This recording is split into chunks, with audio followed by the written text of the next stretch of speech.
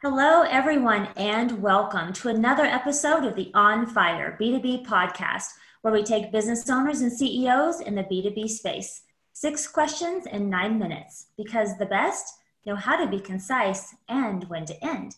So, with that, first question for our guest today. In a few sentences, tell us who you are and what you do. Excellent. I'm Christian Family Esquire. I'm a twice divorced adult childhood divorce recovering divorce lawyer whose parents live with me. I am, in fact, an expert on all things divorce and co-parenting. And I use that talent and information right now as a divorce coach and trainer. Fantastic. Question number 2. What is the best thing about working with businesses?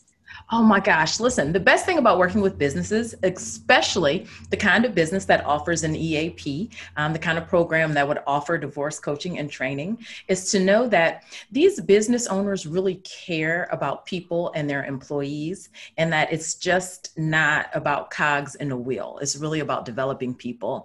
And to be in a position where you can really offer that, where you can really do that as a business owner is freaking awesome. And that's why I love working with them. Wonderful. Love that. Question number 3, Christian. I'm hearing from other top executives and business owners that using quotes and testimonials from clients dramatically increases conversions and sales. Your thoughts? Absolutely. Using the testimonials is exactly what's happening because the reality is our customers, our clients, they don't really care about us. They don't even really care about what we do. They don't care about our background. What they care about are solutions to their problems. What they want is help. What they want is an answer. And so often, and too often, as business owners, as educated people, as entrepreneurs, we're so busy trying to put our best foot forward and talk about who we are and our credentials and how many people we've served and where we went to school and how long we've been in business and things like that.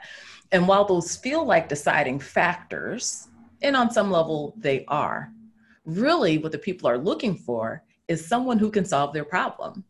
If most people, if their problem could be solved with taking a blue pill or paying you $300, do you know what I mean? Like they take the blue pill, like they don't really care as much about you and your credentials. And so on that point, absolutely, you want to focus on testimonials and quotes from people who you have helped. Absolutely. Totally agree there. Question 4, what advice would you share with other companies working in the B2B industry? Ooh, my top advice for companies working in the B2B industry is to niche. The riches is in the niches, so to say, and I would say even in the fringe. Don't be afraid to really target who you help.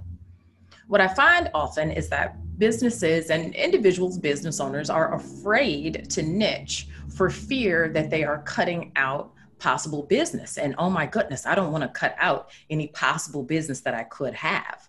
But the reality is, how can you really target who you're trying to help if you're just throwing things at a wall?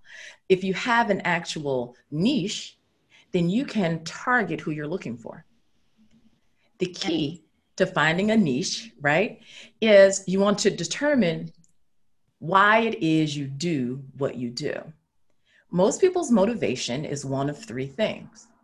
Either the motivation is that you want to help a particular type of person. Like in the law profession, some people really care about veterans. You know, that's just really who they care about is veterans. And because they care about veterans, they do legal work that supports veterans, right? It's the kind of person they want to help. Or in this case, maybe the type of business you want to help. Maybe they're beauty salons. Maybe you care about beauty salons. Also, maybe what you're really passionate about is the topic or the area. In law, we talk about some people really do tax law because they're just passionate about tax, you know.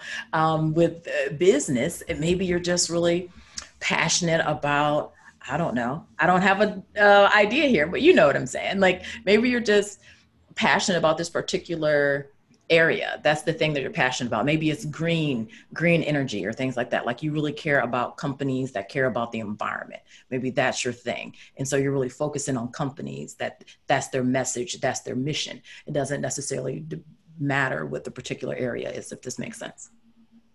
The last way that you can niche is to have a message. It's to have a message. In my case, when I first determined my niche as a private lawyer, I wanted to help Christians get out of the marriages that God didn't put them in. The idea there was my message was that divorce was forgivable. And so I was focusing on that message. It was less about the people who were getting divorced. It was less about that area of the law, divorce law, and more about the particular message. And that can also be the thing that's driving your business. Do you have a particular set of values that are really important to you? And that's what you're able to do with your business. And you can focus on it that way. It's really a way to get people on your side, so to speak. It's a way to really find your tribe, is to be confident enough, strong enough, and willing to niche down instead of feeling like you have to help. I don't want to say that you have to help everybody. Of course, you're available to help everybody, but without feeling like you have to appeal to everybody. The key is to appeal to your audience, to find them, and to target them. Excellent advice. So many great points in there. Oh, I hope you guys are listening. Question number 5, what other top CEOs and business owners in the B2B industry, like yourself, would you like to acknowledge as a leader and should receive an invitation to be a guest on this podcast? Excellent. Well, there were 2 main people who I thought of. One is Sasha Figueroa, and she is a virtual assistant, but even more than that. And she works with businesses. She has her own podcast. I think that 2 is better than 1. She's really a thought leader in that area, so definitely reach out to her. As well, there's a gentleman named Lucas Tyndale, who is like a one-man operation right now, but he has been spotlighting a lot of businesses and giving them an opportunity on his show as well. I know he has a lot of good information to share. So thanks for asking. Yeah, excellent, excellent. Look forward to connecting with both of them. They sound like rock stars. So final question, we have a minute left on the clock. I've got to get this one in. Tell us about your first sale. Oh my gosh. So isn't the first sale always the best sale? And in this case, I'm going to turn a little bit. Let's say my first sale was actually getting accepted to do the TED Talk, Columbus, TEDx Columbus. The key there was that there was a point where I felt like my message maybe was not universal because it was too niche down, but instead I gave it a chance. I stood up for myself. I spoke out for the message that I believe was an important message, and it was accepted, and it had an opportunity then to help a lot of people. And so what's exciting about my first sale is that I stood up to get it, even though I was afraid that my niche would stop me from getting it. Fantastic, fantastic. Great story. And guess what, Christian? You did it. 6 questions, 9 minutes, because the best know how to be concise and when to end. So with that, say your website real quick so people can connect with you after today's podcast. Perfect. It's divorcexn.com. Fantastic. And we typed it in the description of the podcast for you guys. Be sure to click on that link and connect with Christian. Christian, enjoyed having you on the podcast. And remember, don't stop believing. For those that are listening and watching, be sure to check out other episodes of the On Fire B2B podcast.